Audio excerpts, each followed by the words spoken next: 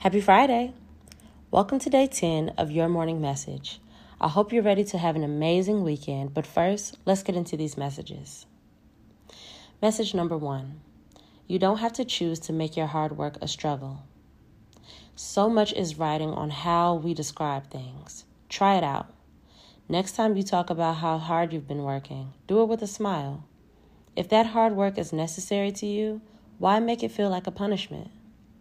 A simple shift in mindset could aid you in enjoying each moment, no matter what you're doing with it. Message number 2. Can you clearly state your values? Are they present in everything you do? Take some time to understand what really matters to you, what really brings you joy. You may feel like you don't have what you want in your present moment, tying it to a tangible thing, but your values can describe how you want to feel and what you want to contribute to others. There are so many ways to add those to your daily life once they're clearly defined.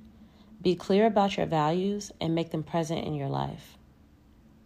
Message number 3. Don't be afraid to go too far. We hold back a lot, fearing that we can't trust that we know what we really want. Whatever it is that you're interested in, do it all the way. Do it to completion, and if you find that you don't want it, you can always turn back. Thank you so much for being here.